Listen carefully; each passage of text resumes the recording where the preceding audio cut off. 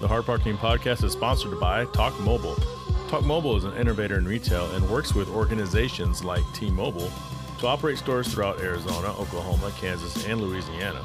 For more information and to jumpstart your career, please visit TalkMobileNet.com. Again, that's TalkMobileNet.com, our big-time sponsor.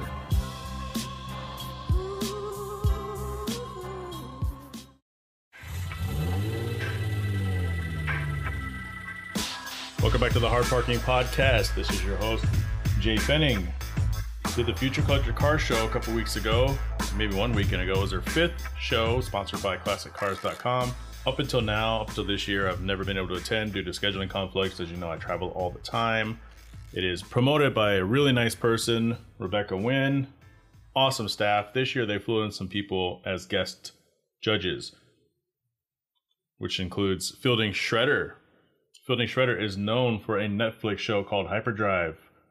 Pretty badass show.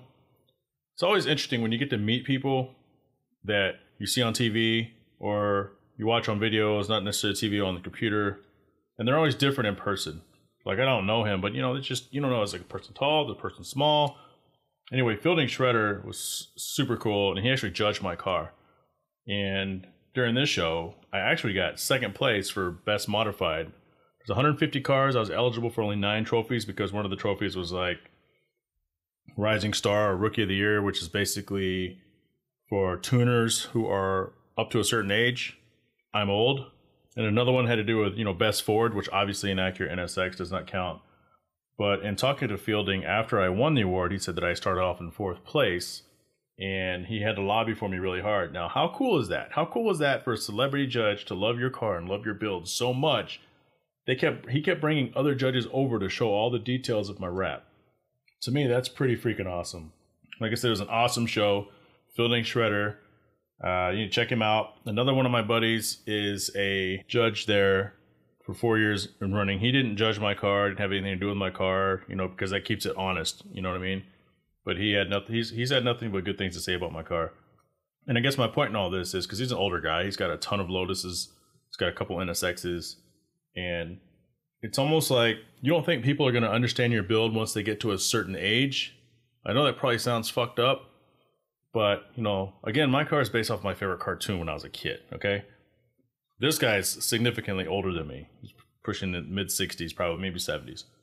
But when I showed him the car for the first time, he was like, oh my God, Jay, this is awesome. And I was like, yeah, cool. Yeah, I guess it is, So it was cool to have him there as a judge and just kind of pulled me aside and we were just kind of bullshitting. We just talked cars the whole time, but it was an awesome show. I'm so humbled to have got second place. I actually did not intend to get anything.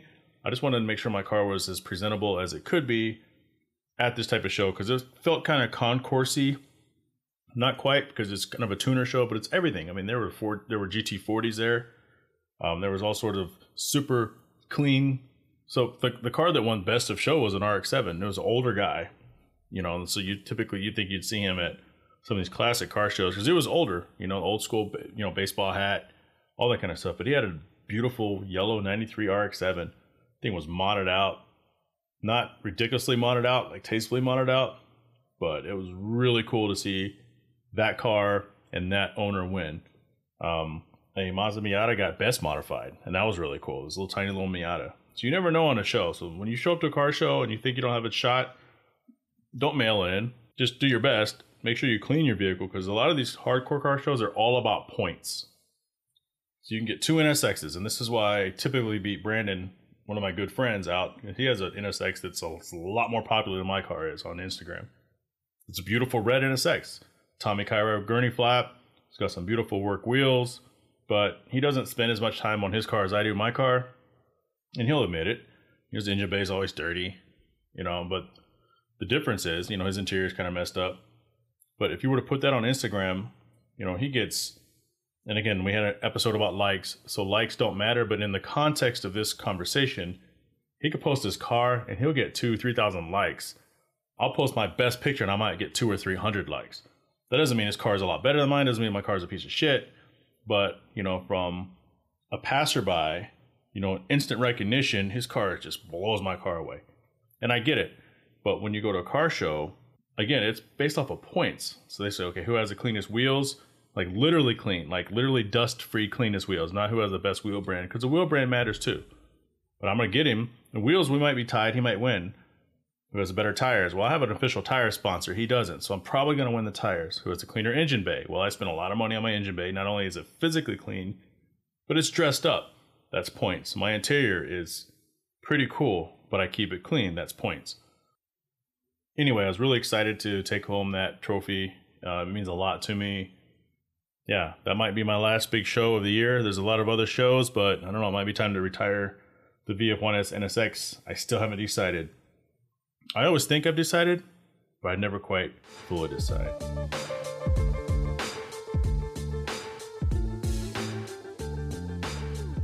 Finally saw Ford versus Ferrari. You know, it started off kind of slow to me, but my God, is that a damn good movie. It's a good movie, and it makes you wonder, you know, how much of that is true? And a lot of it's true. A lot of it's kind of romanticized for the big screen. And, you know, it's, as far as like the feud between Ken Miles and the guy at Ford, you know, they made that a lot more dramatic. A lot of people had involvement in the development of the MK2, not just Ken Miles and Carroll Shelby. It's almost as if they could have called the movie Shelby and Miles' story or something, because the movie it felt just a lot about their relationship, and then the Ford versus Ferrari was kind of in the background. But I did see a documentary, I think I said it before, it's called The 24-Hour War, and I saw it about a year ago, and that was produced by Adam Carolla. Some of you don't know this, but Adam Carolla is a huge car guy. He's really big into imports, believe it or not. JDM, he's really big into the Datsuns. He goes out and buys all the Paul Newman cars, or as many as he can get his hand into. But The 24-Hour War is a solid documentary.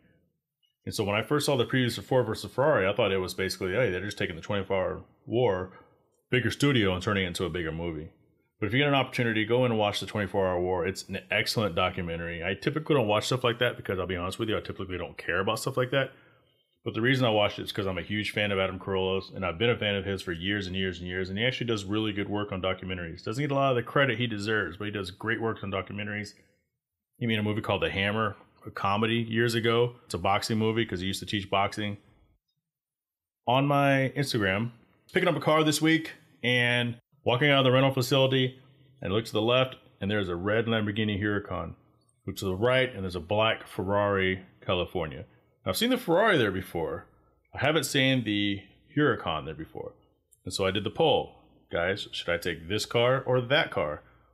Or I think it's that car or that car. So the first car was obviously the Lamborghini. The second car was the Ferrari. So the poll came back, and the response was 60% of the people said take the Huracan, 40% said take the Ferrari. Now, given these two cars, I would absolutely take the Huracan over the Ferrari California, but in a vacuum, I would rather take Ferrari over Lamborghini. So back in the 80s, well, Ferrari's always had they've always produced really beautiful cars. Lamborghini has produced really edgy cars. Like, there's nobody my age that doesn't think the Lamborghini Countach is a beautiful work of art. It absolutely is. Everybody my age had a Lamborghini Countach poster, whatever.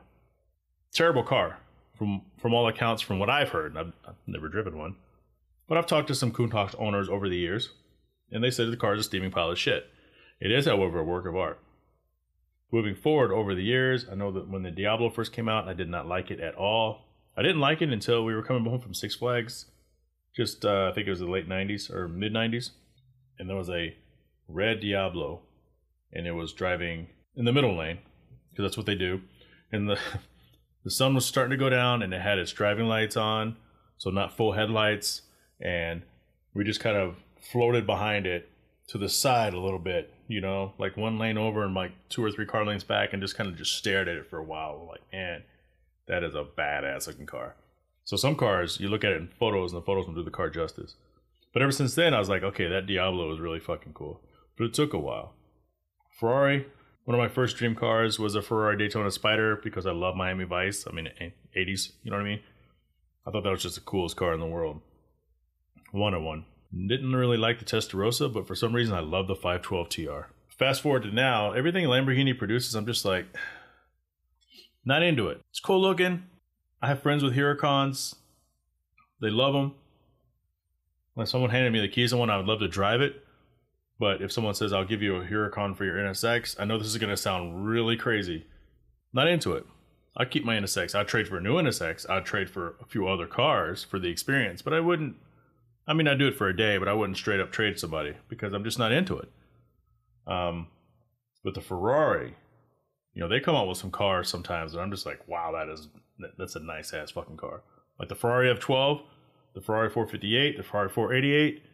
My God, are those beautiful cars. I never really liked the California though. Now, the Ferrari 812 Superfast, that is a badass car. I was driving through Las Vegas and I had one behind me.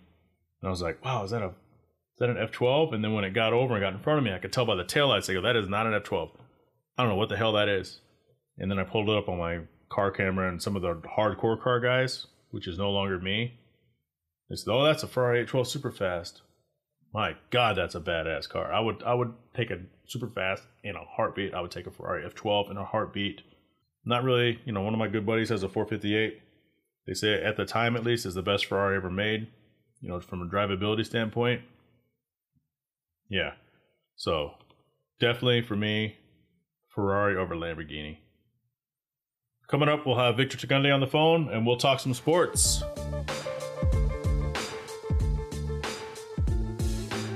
Okay, as promised, we are joined by a special guest, good friend of mine. His name is Victor Tagunde. He is at the Acromachine on Instagram, acting career. We used to talk about sports every year, Super Bowl, NBA, talk about college football. But I'd like to welcome Victor to the call. Vic, what's going on? Man, I'm chilling, Jay. How you doing? I'm doing good, man. It's good to talk to you. Good to hear from you. You too. I knew you when they called you. So, that's how long we go back. That's how long Yeah, I know that. I also know that's also not gonna make the podcast. So yeah. All right, but in fact, I'm gonna leave that on there, but I'm gonna bleep it out. Yeah. That'll be my first official bleep on the podcast. Oh, that's so messed up. It is messed up. That's okay. So, 49ers and Chiefs, man, that's the Super Bowl. I think it's the first time they've had a matchup since maybe the very first Super Bowl, I think, like the Lynn Dawson days. Yeah. The first thing I thought, well, shout out to those two teams. I did want the Packers to go. I definitely love, Aaron Rodgers. But I love the idea of wow, the guy that was kind of kicked out of New England, Garofalo, is now in the Super Bowl. So I kind of like that story, although he's kind of more of a game manager, not you know what I mean? There's something kind of cool to that story. And then, of course, with the Chiefs, I've always been a big Andy Reid fan. I just like how he is with his players. I think it's a little bit of redemption for that guy. Then, of course, Patrick Mahomes, what can you not say about that dude? So yeah, that kid, other than his super funny voice, but yeah, there's it's like he hasn't even hit puberty yet. There's no bad stories here. Yeah. Nobody wanted to see, the Titans or the Texans versus, Seattle. So, once, Kansas City advanced, then there was no bad matchup. Yeah, that's true. But it's definitely a good one, And then, Richard Sherman getting back there again. I'm happy for him. I was never a big fan of his, but I'm... Why? So you know me, man. You think about me. I'm super defensive when they say this is the best cornerback ever. I'm like, fuck you, Deion's the best cornerback ever. Yeah. I get that, yeah. I'm not a big Seattle fan, but I give him respect. Russell Wilson is insane, but I usually come full circle with people. So I'm happy for Richard Sherman to get back to the Super Bowl. I haven't decided who I really want to win. Because, in the 90s, I was a huge 49ers fan because I like Steve Young, obviously Deion. Yeah. I like Terrell Owens, in the late 90s. And I also agree with, the Andy Reid thing. Because they should have won the Super Bowl. They were in position to win the Super Bowl at least against, the Patriots. And exactly. Donovan McNabb fucked that up, in my opinion. Yeah, so it's just a feel-good story. I don't know who I want to. I guess I would have to say the Chiefs because of Andy Reid. You gotta go for the Chiefs. Because of Andy Reid. That, yeah. You know, Yeah, exactly. I mean, I think like, listen, I don't have a dog in the fight. My Cowboys aren't in there, right? But in terms of like great stories, like what story do you want to play out? correct. Right? I think the Andy Reid story with this young guy who's probably going to be the future of the NFL, Patrick Mahomes. I think that combination right there for me outweighs the Richard Sherman, storyline, and the Garofalo storyline being essentially traded away from the Patriots. But that I'm really interested to see in the next 2 weeks how that plays out in the media. Like, you know what I mean? I'm really interested to see how that, if they even make it a story. You think they'll make it a story? Well, you know how it is. So during the break between the championship games and Super Bowl, they have nothing going on, so everything becomes a big story. And I agree, it's going to be okay. Well, Jimmy Garoppolo, he was traded away against Belichick's wishes because Brady wanted him out of there because he was nipping at the bud. And I understand he's not a perfect quarterback, but he's pretty good. Man, he's a damn good looking person though too. I mean, as a guy. Yeah, right. Yeah, porn star. Yeah. I referred to him as Superman in my opening earlier. Yeah. So there's that, But I mean, the guy, I don't think he's thrown for 300 yards this entire playoffs because what do you have? What was he, like 5 or 6 or 8 for 70 yards in the last game? Yeah. So I mean, but here's the thing too. Like if he shows out during the Super Bowl, it could be like, wow, what potential could have been in New England. Absolutely. I mean, they were already thinking that. There's got to be. I'm surprised it hasn't come up yet. But I mean, what's his stat line? What's the Super Bowl stat line? I'm thinking like 12 of 18 for 124 yards, 1 touchdown, 1 pick. I mean, they normally run the ball. And then with Patrick Mahomes, man, holy crap, this kid. You're right, because all season it was Patrick Mahomes or Lamar Jackson. Patrick Mahomes is coming back from his injury, and Lamar Jackson was a freaking beast. He was looking like Barry Sanders out there in the playoffs. Yeah. But he's been exposed 2 years in a row. But it's only his second year. I mean, people are already crowning him the greatest, and he's an amazing kid. But I think for my money, because Patrick Mahomes can still sling that rock a million miles an hour and accurate. Yeah. Well, I mean, he's not run first, and no one's kind of figured out how to have a level of longevity. When they're run first, when they're a great, yeah. I mean, look at the careers of Robert Griffin. Which is actually, I like the fact that he's a backup now for Lamar Jackson, because it's like, look, as the vet, let me kind of steer you, because he's been humbled. Oh, absolutely. He's been hella humbled, and so he can come from the perspective of like, my job is to kind of just be your backup. You're the guy that I once was as Rookie of the Year. Let me tell you how not to fuck up. Let me be that dude for you. And I wouldn't be surprised if Lamar Jackson, in the future, if he hasn't already, has been like, yo, like this guy that's my backup in this locker room has been essential to helping me keep my head on my shoulders and staying humble, because just of the lessons he's taught me. Like I like the fact that he's there. Yeah, absolutely. So we're talking to Victor Tagunde, my official sports correspondent. Talking Super Bowl, talking Lamar Jackson, talking Patrick Mahomes.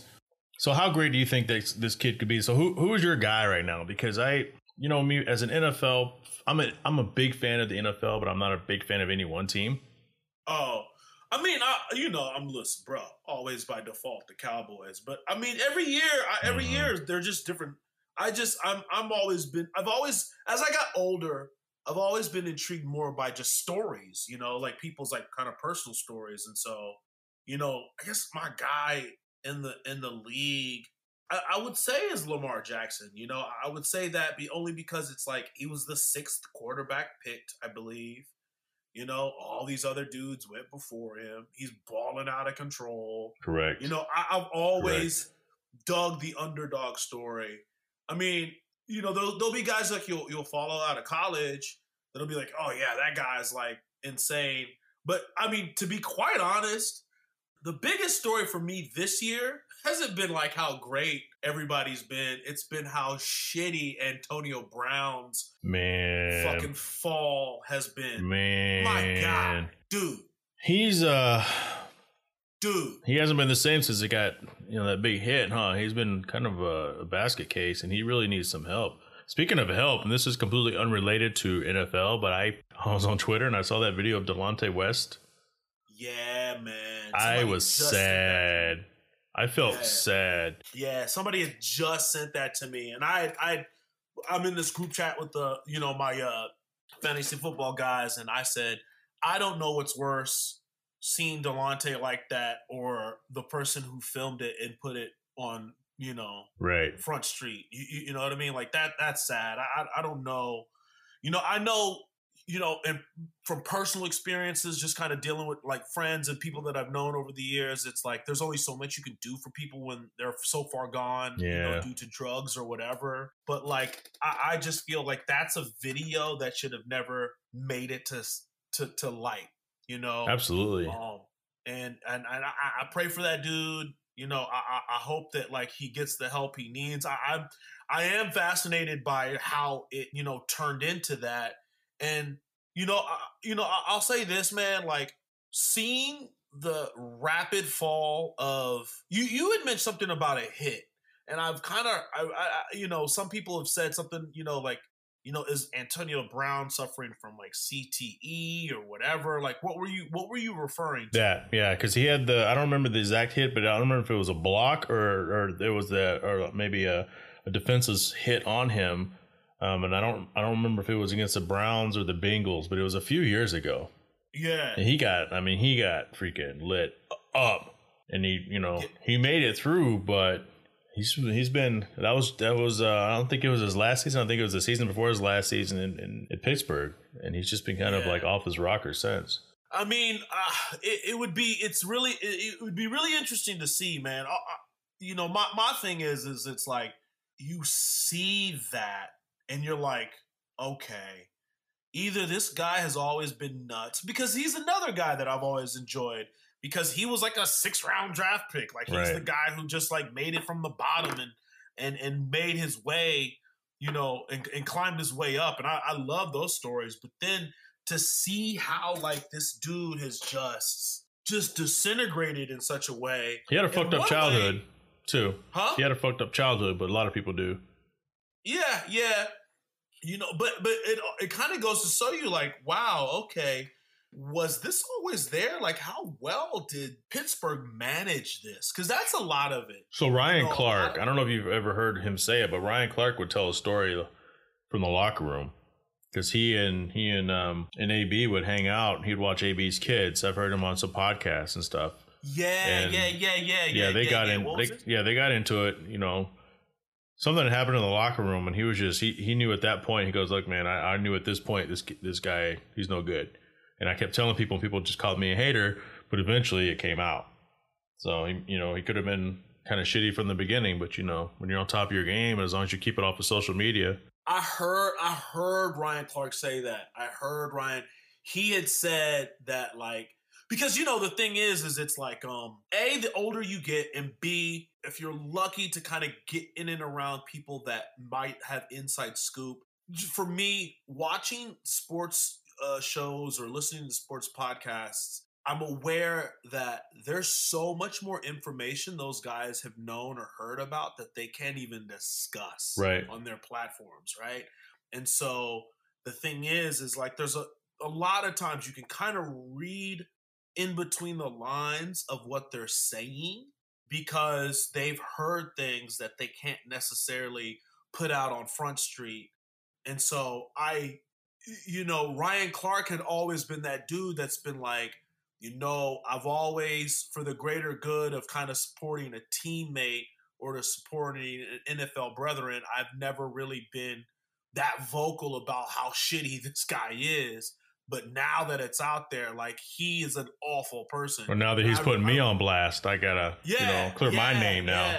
Yeah, and that's the thing, because that was the thing that I've always like. I was like, okay, like what is it? And like, like how it's. I guess for me, it's just like, okay, management says we have an extraordinary talent.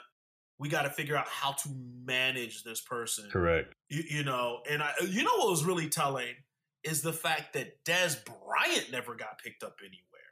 Man, that's still, to me, no one ever really came out and said anything, though, either. So I'm like, what the hell? That's some weird shit right there, bro. To me, it's like, was Des on that Antonio Brown level, but they were like, the risk and the reward was just not there. So we're not even going to fuck with this guy. Because there's been nothing. It's like, you know, bro, real talk, I hope I like... You know, ascend into this game to where I'm in the upper echelons of just like hearing the real shit. Cause I've heard some stuff, you know what I'm saying? But like, just to be around sports guys more so I can just hear what really kind of goes down. Like right. I've heard crazy stories about Tom Brady being like fucked up drunk before Super Bowls. You know what I mean? But like, he's always, you know, showed up to perform. I mean, we all, you know. It's like the Jordan shit we've heard growing up. The Jordan, exactly. Speaking of which, well, we'll get into that later whenever you're ready. Yeah. Let's, so you brought up Tom Brady. Let's talk about him because, you know, I've never hated the Patriots and I've never loved the Patriots. And it's kind of one of those things where I appreciate greatness because we grew up in the same era. So we got to see Barry Sanders. We got to see Michael Jordan. We got to see Deion Sanders, you know. We've got to see Dwayne Wade. We get to see that other guy, LeBron James, right? Yeah. And then, yeah. So my son, like my wife's family on her side, they're hardcore Buffalo fans because, you know, they're from Buffalo and they hate the Patriots. And I don't know why, because it's not like I can understand why they hate the Cowboys, but yeah, they hate the Patriots because they can never beat them. And to me, that's not a good enough reason to hate somebody. But at least with my brother-in-law, Wilson, we can agree that because he's like, he hates the Patriots, but he respects the hell out of Brady because he recognizes greatness. Because let's be honest, going into this year, nobody honestly thought the Patriots were going to be that good, and they were still good. And then when they lose their first game, people are like, oh, we told you they weren't any good. It's like, look, no one accused them of going undefeated this year. Like, nobody predicted that shit. But now it looks like it might be almost over. I mean, do you like the Patriots? I found myself rooting for them because people hated them so much. I'm like, why do you hate them, man? I've never fucked with the Patriots. I've never liked them. You know, I've never liked them. There was always something off about them. But did you hate them? Yeah. Like I just didn't. I didn't like them. I didn't, and I have just my reasoning why. I just never. They definitely have always kind of had that polarizing feeling to me, you know. But I will say this. When I saw the 60 Minutes story on Tom Brady, I wanted to really like Tom Brady, you know? Yeah. I really wanted to like, because again, I'm just a huge fan of dudes that everybody shits on. No one expects them to be good. Like if it wasn't for a stroke of luck that he just happened to be picked by the Patriots, like that guy would have been selling insurance 20 years ago. Kind of the little guy, right? Because I'm kind of like that too. It's like the more people hate on somebody, the more, unless they've given me a reason not to, the more I kind of start rooting for them just to prove people wrong. And that's why we both want. I mean, Andy Reid's a great coach, and if he doesn't win the Super Bowl, then he's just going to be another guy who couldn't do shit. And it's like the coaches coach, the players play. Yeah. I mean, the fact that Andy Reid got there with two teams, he solidified his mark. You know what I mean? Because the thing is it's like, not to jump off, you know, it's like he built the Chiefs from ground up. He picked Patrick Mahomes. He got him there. You know what I mean? It's definitely the icing on the cake. As far as I'm concerned, like, I want him to win that Super Bowl. Yeah. But, like, he solidified himself as a great coach by having gotten there, building this from the ground up. But, you know, as far as the Patriots are concerned, yeah, I've for me, the question has always kind of been, like, who makes that team great? Is it Belichick that just, like, found the great quarterback or because for me, I'll never forget that. I think it was 15-2 season when Brady got injured. 11-5. 11-5 season when Brady got hurt. Matt Castle. And so, yeah, Matt Castle, exactly. And so for me, I want to see the verdict is still out for me on Brady's career. To me, because I'm gonna measure that up against what Belichick does after Brady. That's how I feel. And a lot of people are saying that, and I don't think there's a right or wrong way. I don't know if I can say that because I think it is the system, but I think the system you have to have the right players to buy into the system. And I think that Belichick's system is what's great, and Brady's been there so long because he's bought into the system and he's demanded excellence from the other players. So I think it is 1A and 1B, but I can't sit here and say that they would have gone to 9 Super Bowls and have 6 rings if they were a different coach. Nor can I say nor that I can say it would be the same thing if they had a carousel of quarterbacks, because you still have to have ice water in your veins once you make it to the postseason. I think with the NFL, a lot of it is luck, and it's skill and luck, proper placement. Because it's easy to say, because that's what people are saying about Patrick Mahomes. Is he really that good? Because he has the world's best weapons. Well, yeah, but he still has to get them the ball. But if they're dropping the ball, then you end up with, Julian Edelman led the league in drops this year, and he dropped arguably the biggest drop of this season. No, yeah, you're right. Out of the 3 sports, they say, are you talking baseball? Football, is baseball or hockey? Okay, baseball. Okay. Baseball talk. Out of the 3 sports, right? They say football is primarily system oriented. It's so incumbent on just being in the right circumstance. I could see that. That's not an argument I'd want to have against that point. And so I can't, God, his name slips my mind, but like Jay Cutler. Everyone says Jay Cutler is like genius level, high level IQ, right? But like people say he's an example of like, had he just been in the right system, like say a Belichick system or whatever, would just take it to like the next level. But we'll never know, right? Yeah, we'll never. It's like David Carr. Never know. Yeah, David Carr. Yeah, we'll never know. Like 30 to be a starting quarterback in the NFL, you have to be on that level. And so I really think a lot of it is like, because you're not dealing with like 5 starting players in basketball where one fucking guy can take you to the damn playoffs, if not the championship. You have to deal with 52 people on a team. Yeah, it's a system. They all do their job, you know? And so the question remains, it's like, all right, like how much was this Belichick and how much of this was Tom Brady, you know? Yeah, because if you don't have an offensive line, you're fucked. If you don't have receivers that can hold on the ball, you're fucked. You don't have a running game, you're fucked. Exactly. And so to me, man, it's like I think Belichick.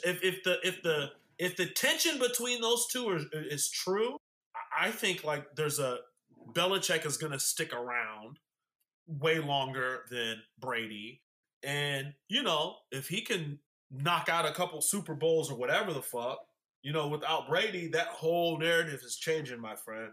So our last point about the system being the system, because there's a lot of people who would debate that, but the mic drop about a system is the Jacksonville Jaguars made it to the AFC Championship game with Blake Bortles. Enough said. Yeah, yep. We're talking to Victor Dagunde. Let's switch to some NBA talk, because we used to talk NBA a lot. I really don't watch NBA and then the ratings have been down, like way down. I get my sports fill primarily from podcasts, radio shows. Why do you think the ratings are down, man? I know they're down because I've heard it on podcasts. Yeah. They're down like 20-something%. So the Levitard show, because they troll their people a lot. So that if you don't listen to the show enough, you think they're being serious, when really they're a parody spoof of a real sports show. Although they do talk sports. And one of the times, probably 3 weeks ago, they had said, why do you think the ratings are down? And they said, do you think James Harden is the reason why the ratings are down? And people took him seriously and just were freaking losing their minds on Twitter. Like, what kind of show is this? And how can you blame James Harden? But that style of ball, I mean, the Golden State Warriors, they lost everybody through injury or free agency. And so really, I mean, and what's his face? Zion Williamson, he finally has his debut soon, but yeah, But I mean, it's just, I think the season's too long, and people, I think they start paying attention after the All-Star break, which is coming up. Where are you with James Harden? I mean, I like him. Can't stand him. Why? I can't stand him. I hate his style of ball, but I give him his props. He's scoring. If you don't want him to score, then stop him. You know what I mean? Yeah. He goes in with his head down and flails up and gets, 40% of his points at the free throw line. But when he's on, he's great. I mean, he's, I'll give him his props from his scoring, but, when I guess I get defensive when people's like, is he the best scorer of all time? And is he the best? Shut up, man. Get out of here with this shit. The fact that a general manager picked up Westbrook, Harding, and fucking Durant. Good at one point in time, huh? Back when they were like the future of the NBA. And and all Harding wanted was 6-man money. And he would have stayed in Oklahoma, and they refused to give him 6-man money. And so he left and inadvertently became an MVP candidate. Like, that's crazy to me. An MVP candidate that chokes like a motherfucker in the postseason. Houston Rockets aren't doing too hot either. Now that they got 2 of the 3 back together, they're 26 and 16. I'm looking at them right now. Yeah. They're 6th in the Western Conference. As long as as long as they're in there, as long as they're around in the 8th, they're good. Yeah, I guess. We'll see what's but I'm just, I don't know why. I don't know why I just can't. I'm not a huge fan of his at all. But like I said, I give him his props, from scoring. But I wouldn't go see him play, me personally. But I don't know who in today's NBA who I would go see play. I'd see Giannis. I'd see Giannis play. Obviously, LeBron. I would see Ja Morant play. Oh yeah, so I've seen him on Twitter. The Ja, like J-A. Yeah, J-A. Yeah. Well, he's a highlight reel because that's all I ever see on Twitter. Like I don't even know what team he plays for. What team does he play for? Grizzlies, I think. The Grizzlies, yeah. But like I'm not big on Giannis Antetokounmpo. Yeah. I can't watch him. He's just this long, lanky, athletic guy, but it just looks so easy for him. It's hard for me to watch and care. And then the Great White Hope, Doncic. Oh yeah, I think I'd go see that kid play with the Dallas Mavericks. Yeah. Man, I want him to do well. I like him. Did you see what happened to Chandler Parsons? No. So I saw this on Twitter. He was he got hit by a drunk driver. What?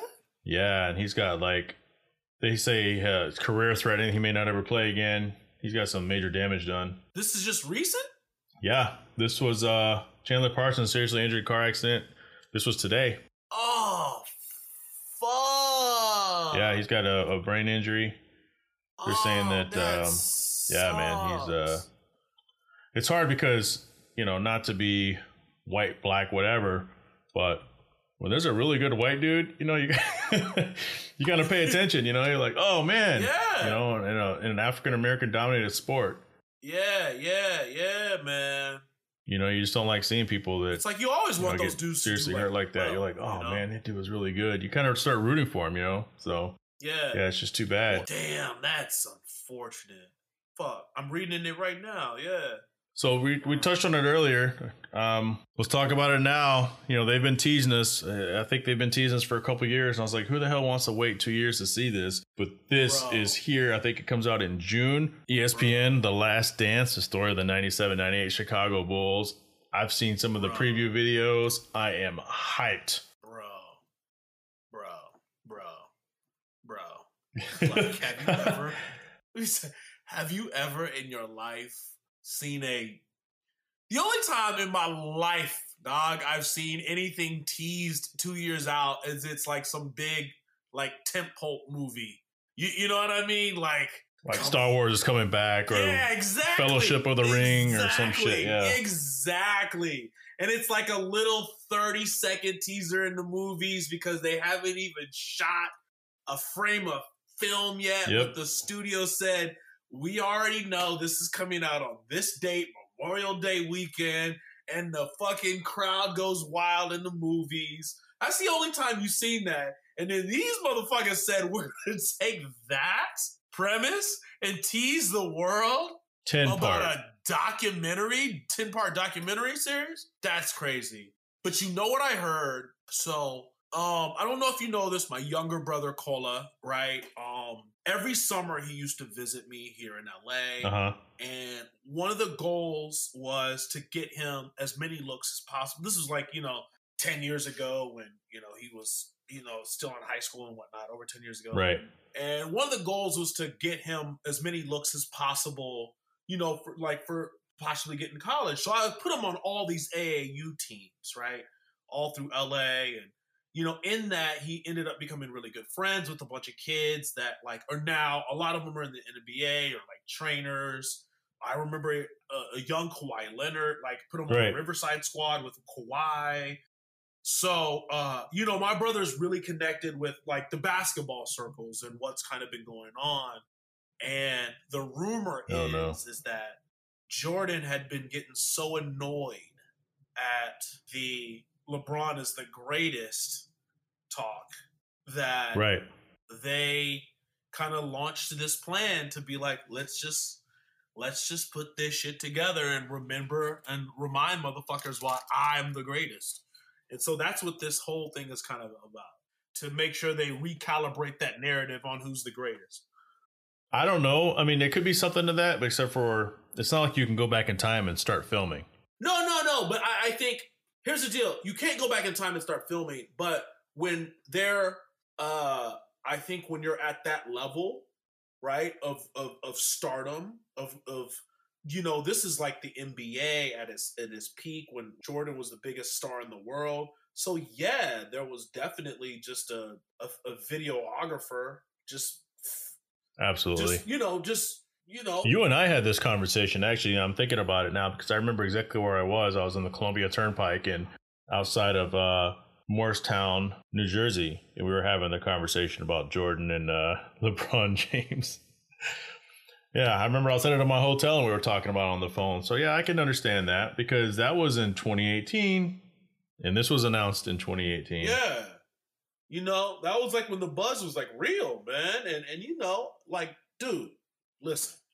I mean, I think when the record books are when LeBron James is run is over, I think he's going to be considered the greatest.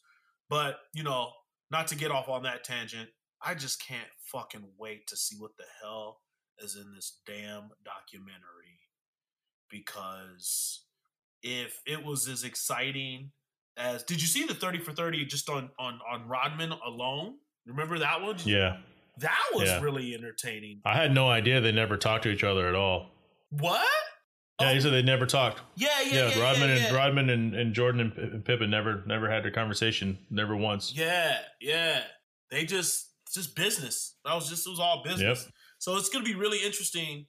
I mean, there was some amazing nuggets.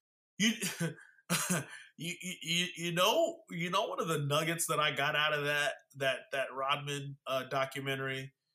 That I didn't give it serious thought, but I was like, The thing that really stuck out at me was wow, I guess it is possible in a weird way for an adult to just find comfort in hanging out with a kid. Yeah, because one of his best friends was a little kid, right? Kid.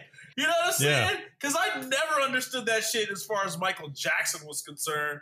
But then here... Well, hopefully they were on different... No, of course. But here's the thing. The whole premise was that Rodman, who was this innocent, for lack of a better word, had a what's the word I'm looking for? He didn't have the emotional maturity, and he just wanted to hang out with this kid in an innocent kind of way, where he became family, and he's spending the night at the kid's house, and you know what I'm saying? So I had a book. I hate reading, but I tell people that doesn't mean I don't know how to read. Yeah. And I had a book, Dennis Rodman, Bad as I Want to Be. Yeah. Oh, shit. And I read that book. Yeah. And so in that book, he talked a lot about that, how his family was fucked up, and he didn't live with his mama and stuff like that. And he actually, befriended this family that was completely different than him and hung out with them all the time.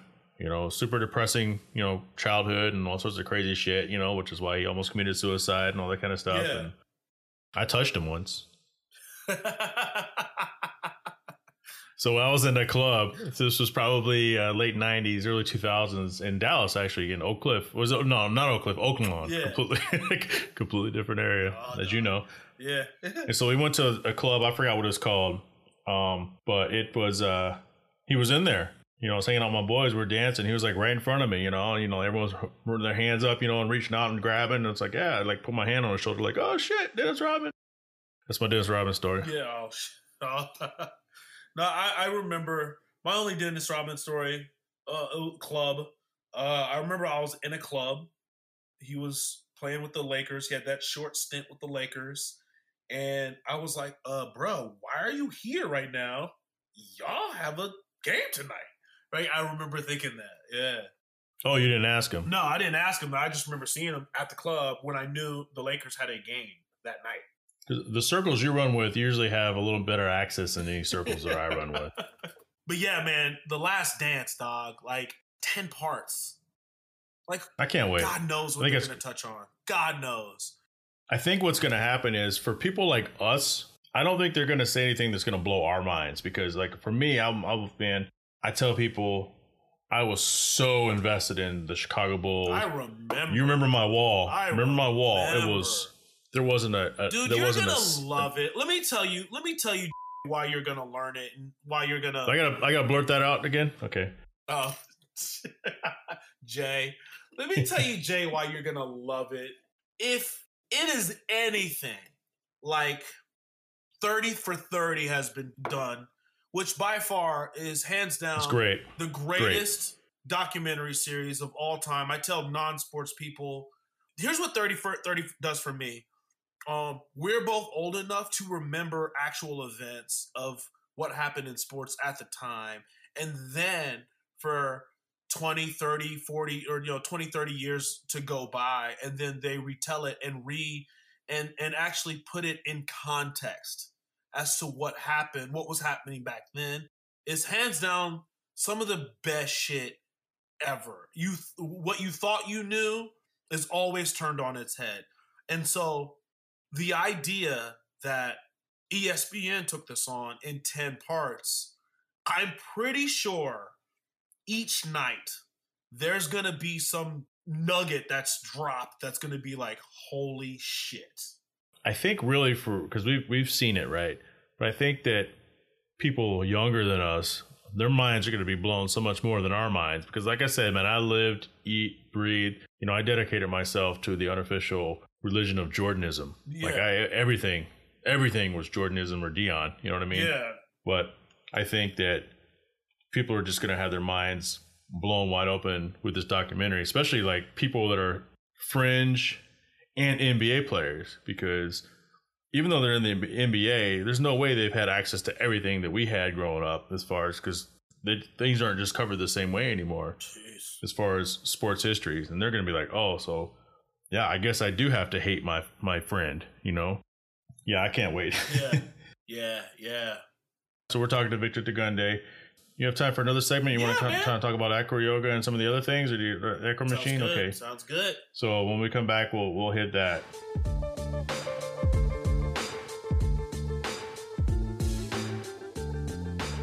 Welcome back to the Hard Parking Podcast. Again, we are sitting here. Well, not sitting here on the phone. I have Victor Tugunde. We're going to move into you. So you have grown like, this is a bad, I was going to say like a weed, but nobody likes weed. But I would say, so in my landscape in Phoenix, no matter what I do to the rocks, there's always weeds and shit that grow up. Yeah. I would say that for you, gotta get Roundup. Yeah, that shit causes cancer. I know that. Oh, never mind that.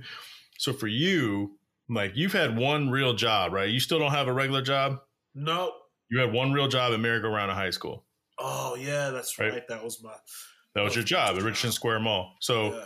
No matter what you faced in life, you've continued to grow. And, the last few years, you started hitting it really hard with, your acro yoga, and you've grown the Acromachine. So this is his official Instagram, at least one of them. The big one is at the Acromachine. Yeah. And you teach, you travel, you do all this sort of acrobatic yoga. Like tell my listeners, which are primarily car people, but not really, because this is a car podcast and we haven't talked hardly any cars at all. Well, first, I took up acro, man. It was a hobby. I don't call it acro yoga because I just hate the term yoga. Like, yeah, but I said acro yoga just because Acromachine. They're like, what the fuck is that? I know. Yeah. I took it up as this like this hobby that ex-girlfriend had introduced me to, and like yourself, you have your regular 9 to 5. You found your passion in cars, right? And specifically, accurate NSXs and just like that whole car culture. And I've always like admired people like that who just, whenever I have a spare moment outside of family, obviously, right? This is what I breathe and love, and you know what I mean? And I had never had that. Like my whole life in this industry was work, or trying to get work or whatever. And so when I had discovered acro, what industry is that, Victor? I'm in the entertainment. I'm an actor. Yeah, I do that thing on TV, right? All right, so I just thought, so before we do the Acromachine, I'm going to officially introduce you because I guess you're just going to be my Instagram profile highlight of the week. All right, cool. All right, so everybody, I'll just go right into it. The Instagram profile highlight of the week is sponsored by NSX Channel. That's at NSX Channel on Instagram, your number one source for NSX content, whether it's just basic OEM or it's built like a fighter jet like mine. My Instagram profile highlight of the week is Victor DeGunde, which you may continue. What's up? Yeah. So acro. So I discovered it. Oh my God. I discovered. I just saw something on Instagram that was just like, this girl's hot. I discovered it. Yeah, like about 5.5 years ago, man. And what turned into a hobby, bro, ended up being like something where I'm like making some nice money on the side. I'm being able to teach people how to just go beyond like their wildest dreams in terms of like, the type of movement that's possible. So excuse me, I don't mean to interrupt. So you're saying on the side, or is it primarily taking over? Or is it still on the side? Yeah, I guess. I don't want to say it's primarily taken over. I mean, I still have my. You still can't live off of it. No, I still can't live off. Okay, all right. Of it. Yeah. Or I wouldn't. I can live meagerly off of it, but I'm not trying to be like a lot of the homeless, like yogis and all those kind of like people that I see. Which, by the way, I'm sorry. Yeah. I'm going to interrupt you because we're friends.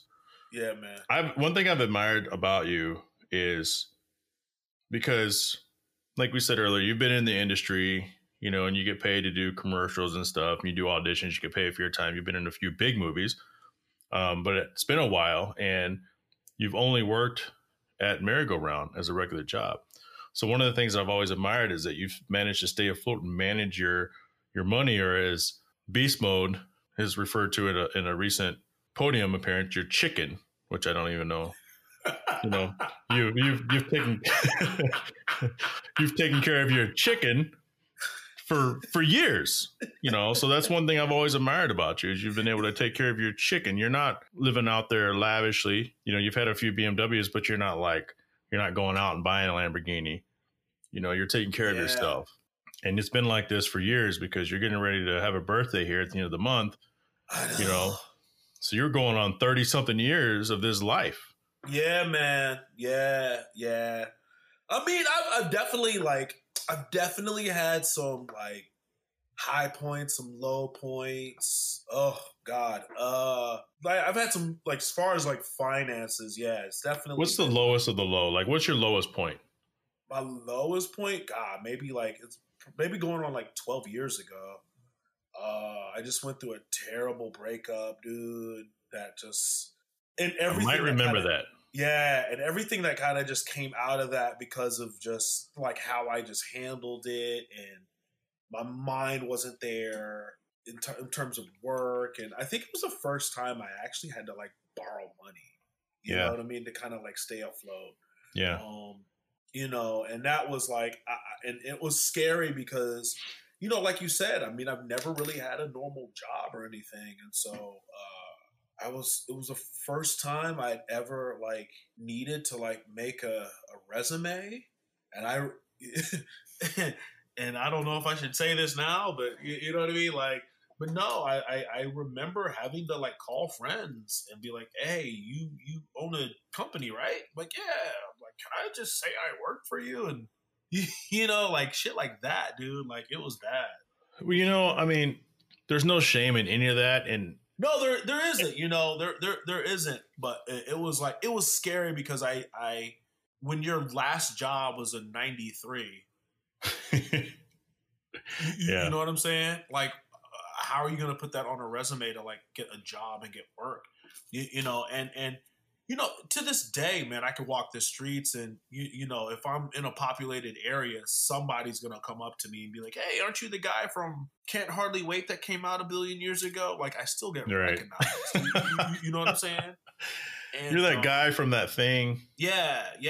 And so like, just to get personal, like, that situation that happened with, you remember the dude from the Cosby Show when he got put on blast for working at Trader Joe's? Yes. That was like my fear, dog. Yeah. That was my fear. When that happened to him, I felt it. I felt that in a real fucking way. You know? But like so I listen to a lot of interviews and some of the most popular people now have stories just like that, if not worse. Yeah. But I know in a way, I mean, other than like, look, I mean, we just talked about earlier, like Delonte West, right? Like, I don't know if it gets any worse than that. Right. But then I mean, we've known from back when he got, pulled over with all those guns in his car, he had some mental shit going on. Yeah. And that true. Yeah. But like, man, it's just, I mean, we live in a day and age now where like the new celebrity is Instagram famous people and they have, they're probably broken, but they're famous. You know what I'm saying? And so, in a weird way, it was like, it used to be fame or being recognized on the street was also correlated with like having some type of financial independence. And so, so it's definitely a scary thing.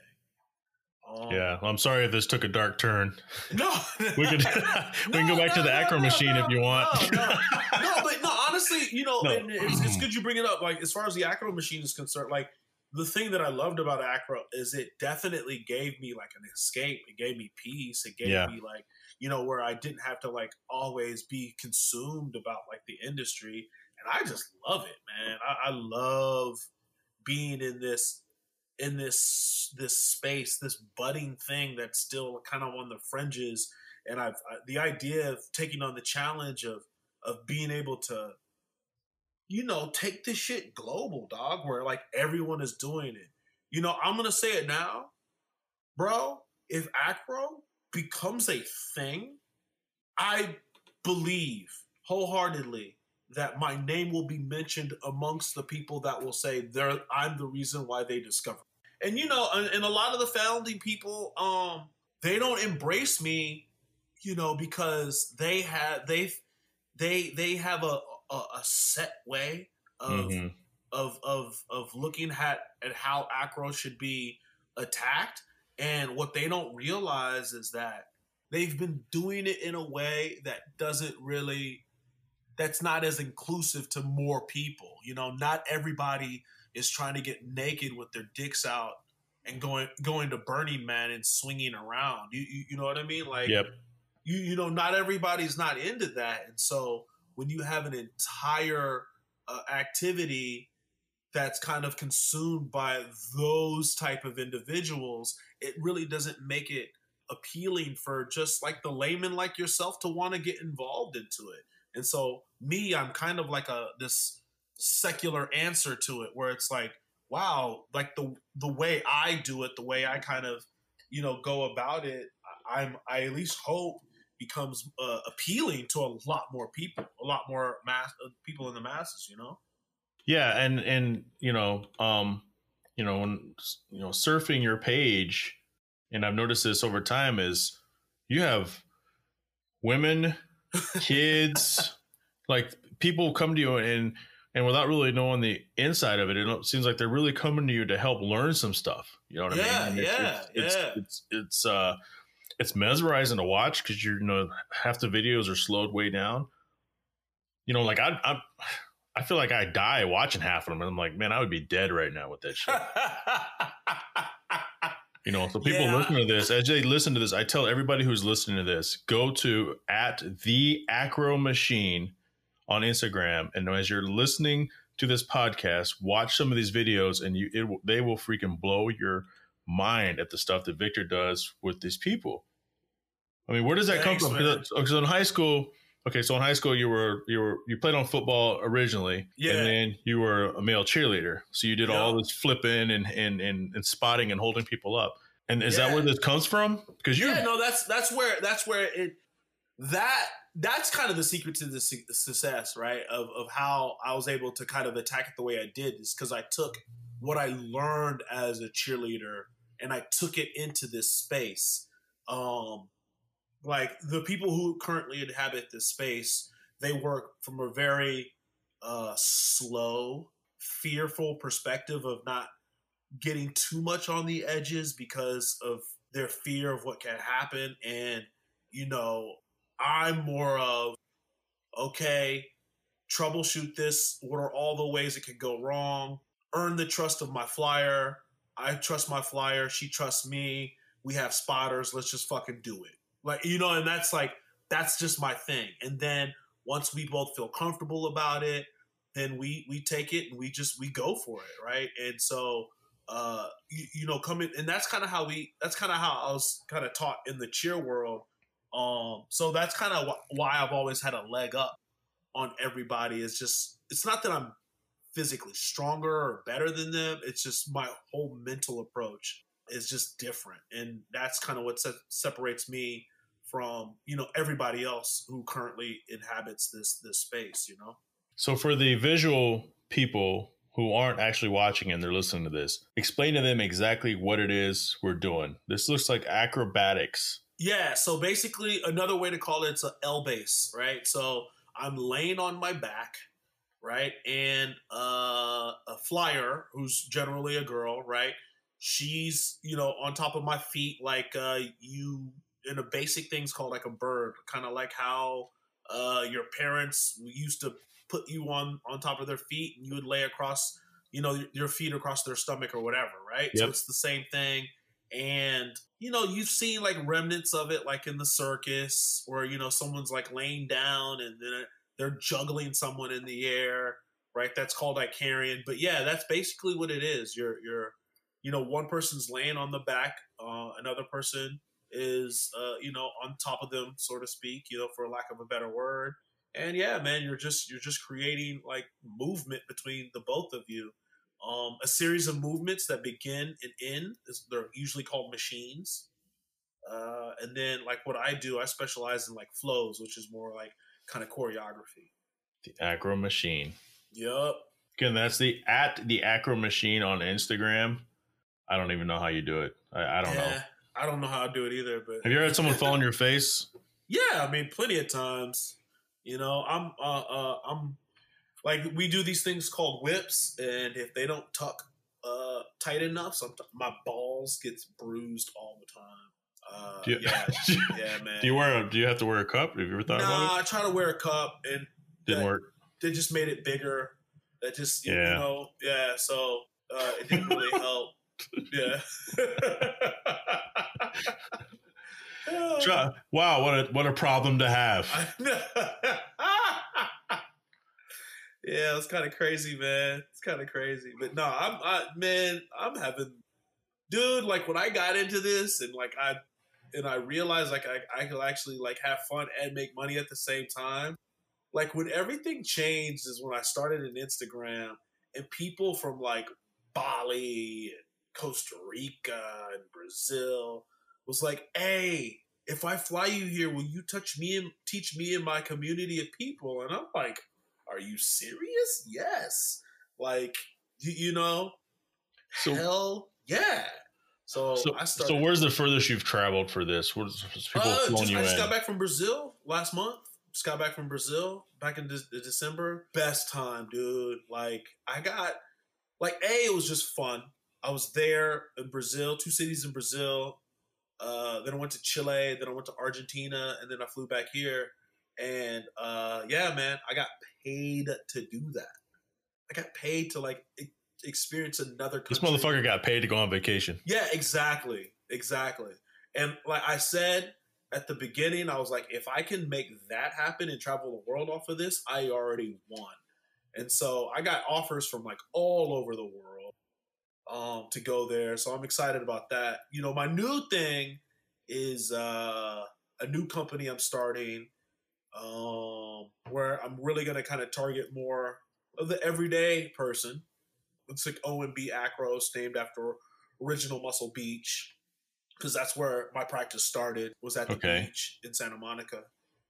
Yeah, man. And I'm gonna take on the challenge to see if I can take this like to that next level.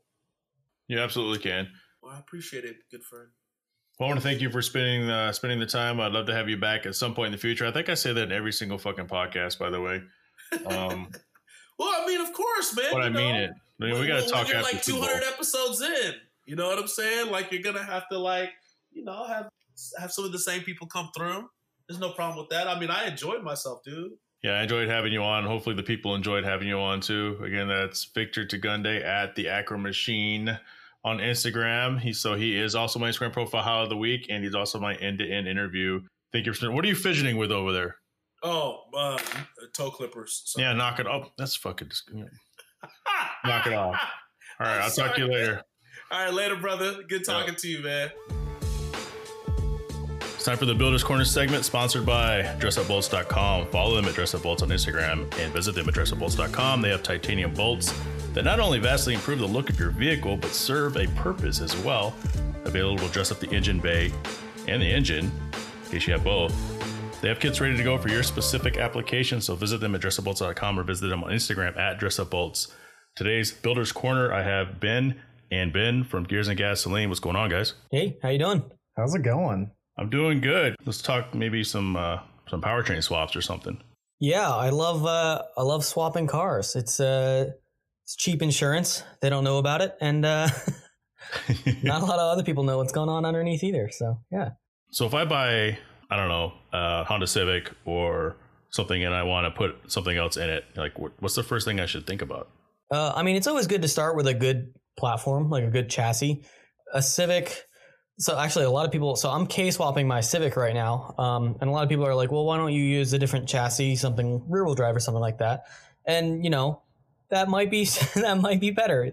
They're probably right there. An S2000 would probably be a better chassis. I'm attached to my Civic now. I love the EK chassis, so that's kind of what I'm going on with. And it's cheaper. Yeah, definitely.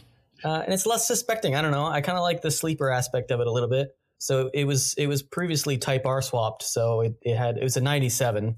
And it had the B16B from the JDM Civic Type R.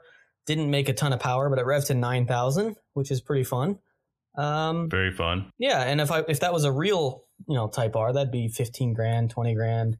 Well, it wouldn't be legal in the US, but even if it was, it would still be more expensive. I'm sure insurance would cost more. So it's nice to just have it swapped, and it's cheaper and doesn't cost as much in insurance. So how often have you swapped out engines? And so I don't really know anything about that. I know that for the NSX, it's like, okay, well, you can get a J swap or a K swap.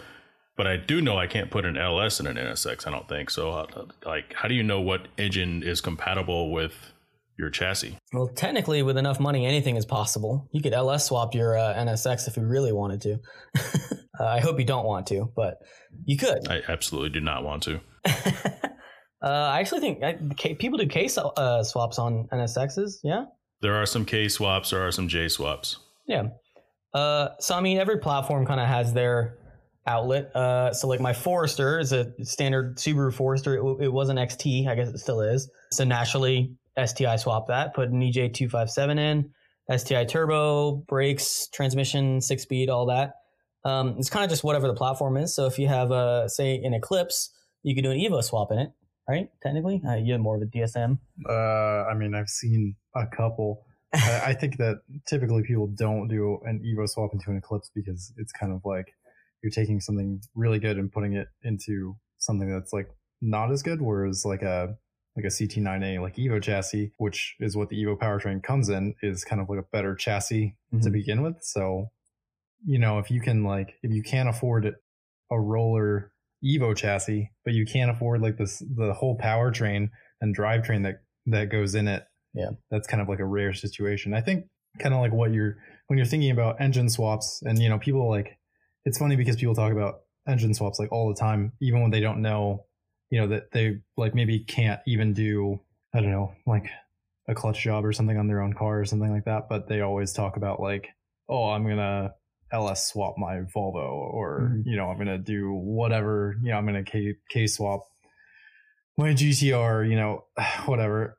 I think that like there are factors that there's like kind of like three factors that go into why some engine swaps are like a thing, right? Like either the power plant is really good, like a K series, or an LS is, you know, they're potent, they're reliable, and they have good packaging options. Like they're well sized. They're also affordable, so affordability of like the actual engine and the platform, right? So there's not like a ton of LS swap Ferraris because like you can't afford a Ferrari. Like that's that would be extremely uncommon because nobody can afford that. And not enough people can afford it. And who wants to replace that sound anyway? Yeah. Right. I mean, some people will do it just to do it. Some people do it to just do it, but these are people that have swapped tons of cars before, right? Yeah. And they have a huge budget. So you're not seeing, you know, and then like the kind of like the last thing is like, why are these engine swaps common? It's because enough people are doing it. And that kind of like comes down to both the engine being powerful, reliable, good packaging, and common. Availability then, yeah, like you said, common. Because I know like with NSXs, a lot of the NSX guys, like the real NSX guys, not just somebody who just bought an NSX and wants to swap it because he doesn't like the power that it has, because there's plenty of other cars he probably could buy instead of buying an NSX to do that. But some of the guys that do it is to preserve the engine, because the C engine is like, not only is it discontinued, but it's like 16 grand. Yeah. And they're saying like some of these Ks and these Js, I don't know which is which, you know, are like $800. So the cost per fuck up is better. Sure. Yeah. It's a lot easier on the wallet, and you could get more power on it with the exchange of losing that beautiful sound, I guess. Well, I guess the C was produced only for NSXs. Is that accurate? Or like it was no pun intended with the accurate thing. Accurate. Yeah. I'm not techie enough to know that, but I'm going to say yes, because I don't know about the Cs, at least the C32 or the C30s.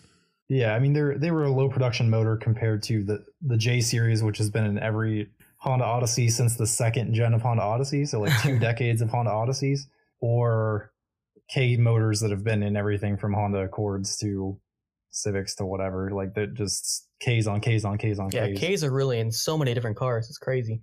For good reason. They're a great motor.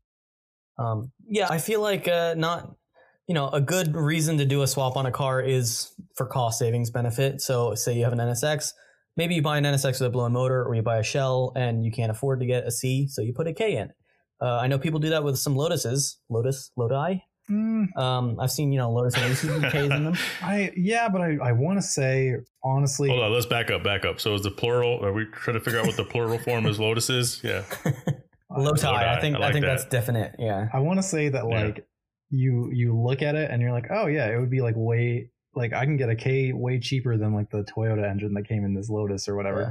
But then by the time you've actually changed all of the stuff surrounding it, you've spent at least as much as the motor would have cost to just plop another one in. Yeah. So I did a cost breakdown on my Forester to STI swap the Forester, and it would have been cheaper in the end to just buy an STI. So sometimes it's not just about the cost savings, albeit maybe you could, if you really wanted to get nerdy about it, take the cost savings of the insurance price being different and cheaper than an STI over a long-term range or whatever. But I mean, generally speaking, it's a lot more expensive than people think that it is. So it comes down to, you have two, I'm guessing you have two basic type of people. You want to do it for the cost, and you want to do it just because you can and to say you have it. Yeah. I think a lot of people do odd swaps just to be unique. There's also a third group of people that just do it purely for performance. Like the guy that's swapping Ben's car, he just every time you say, oh, I could do this car, he's like, yeah, but you could do a K swap S2000 and it would be better. And he's right from a performance standpoint, that's a super hard to beat package. And he's not doing it for recognition because he doesn't promote himself at all or anything like that. He's just doing it because he's obsessed with tracking. And when he goes to track days, he wants to take a good car. So he's K-swapped dozens of S2000s at this point. So the motor is the motor or engine. I don't want to say the wrong thing. No. But then the tranny's the tranny. Correct. Yeah. Motor is correct. Okay, so the motor's a motor and the tranny's a tranny. So do you have to pick the motor that'll match up to the tranny? Like, how does that work? Well, there's some companies make adapter plates, or you can make your own adapter plate. I mean, the swaps on my cars that I own are fairly basic swaps. They're like pretty traditional swaps. I know, so like LS RX-7s, a lot of them use the T56 transmission, but you could probably make it work with the regular transmission, maybe with an adapter plate or a CDO9. So Ben is blessed to be doing swaps on 2 different cars that have good transmissions to begin with. Like his Forester, the 6-speed that they put into it is a really good transmission that's supposed to pair with the engine that he put into it, right? So everything's OEM there. And then the 6-speed that he's putting into the Civic is the 6-speed that is supposed to mate to that K series, and it works well. Like you're kind of in a worse position when you're going to something that's like not, and also the engines that he's been swapping into his cars are not that different from the engines that came out of those cars, right? It's not like he's LS swapping his Civic or something, and he's going to make, it's staying on brand. He's not going to make quadruple the torque that he was initially. So it's not like he has to go to some insane transmission that's going to hold that power, which is what you see when, somebody LS swaps a RX-7 or, a 240 or something like that. And now it's like, well, this OEM transmission that you had is not even an option anymore. So now you need to make some kind of T56 Magnum fit somehow or something. Mm-hmm. And then you have the axles too, right? Like I've gone to the drag races that I've seen a car, it revs up and everyone's like, oh shit, this thing's about to be, this thing sounds badass, and it just pops and it doesn't go anywhere, and they push it off the line. So there's that last component, I guess. Yeah, I mean, there's companies that make basically like drive shafts for any size, configuration, spline, whatever that you need. It's just making it fit in the hubs. But yeah, then you got to make sure the axle angle is right, make sure it doesn't bind. It can be the dumbest shit that like hangs you up, right? It's like, oh, I need one more half inch of clearance here, or I can't find the axles with the right splines, or. And that's the stuff that nobody sees either. They just see the end result. Oh, you put this engine in this car. Wow, cool. There's so much more that goes into it that people don't realize. It's not just Forza where you put whatever motor you want in whatever car. Right. Yeah, that's a damn good example. So we could probably sit here and talk about this all day, but I really appreciate you guys taking time to talk to me. Ben and Ben of Gears and Gasoline. Hey, you know what? You guys should probably think of maybe getting like a YouTube channel or something together, because this is really good educational stuff. I think people might want to watch that. A YouTube channel? Yeah, I've heard of that before, yeah? Yeah, I've seen some of those YouTube videos. I'll tell you what, so once you guys get that figured out, and then we'll reach back out to you later on this year, and if you've had a little bit of success, then maybe we can help you grow your channel a little bit more. Oh, thanks. Well, so how many subs do we need to get for you to have us back on the show? I don't know, probably, at least 1,000. Maybe you get 1,000 and I could boost you to 1,005. All right, we'll give it our best shot. All right, guys. Thanks. I'll talk to you later. All right. Thanks, Jay.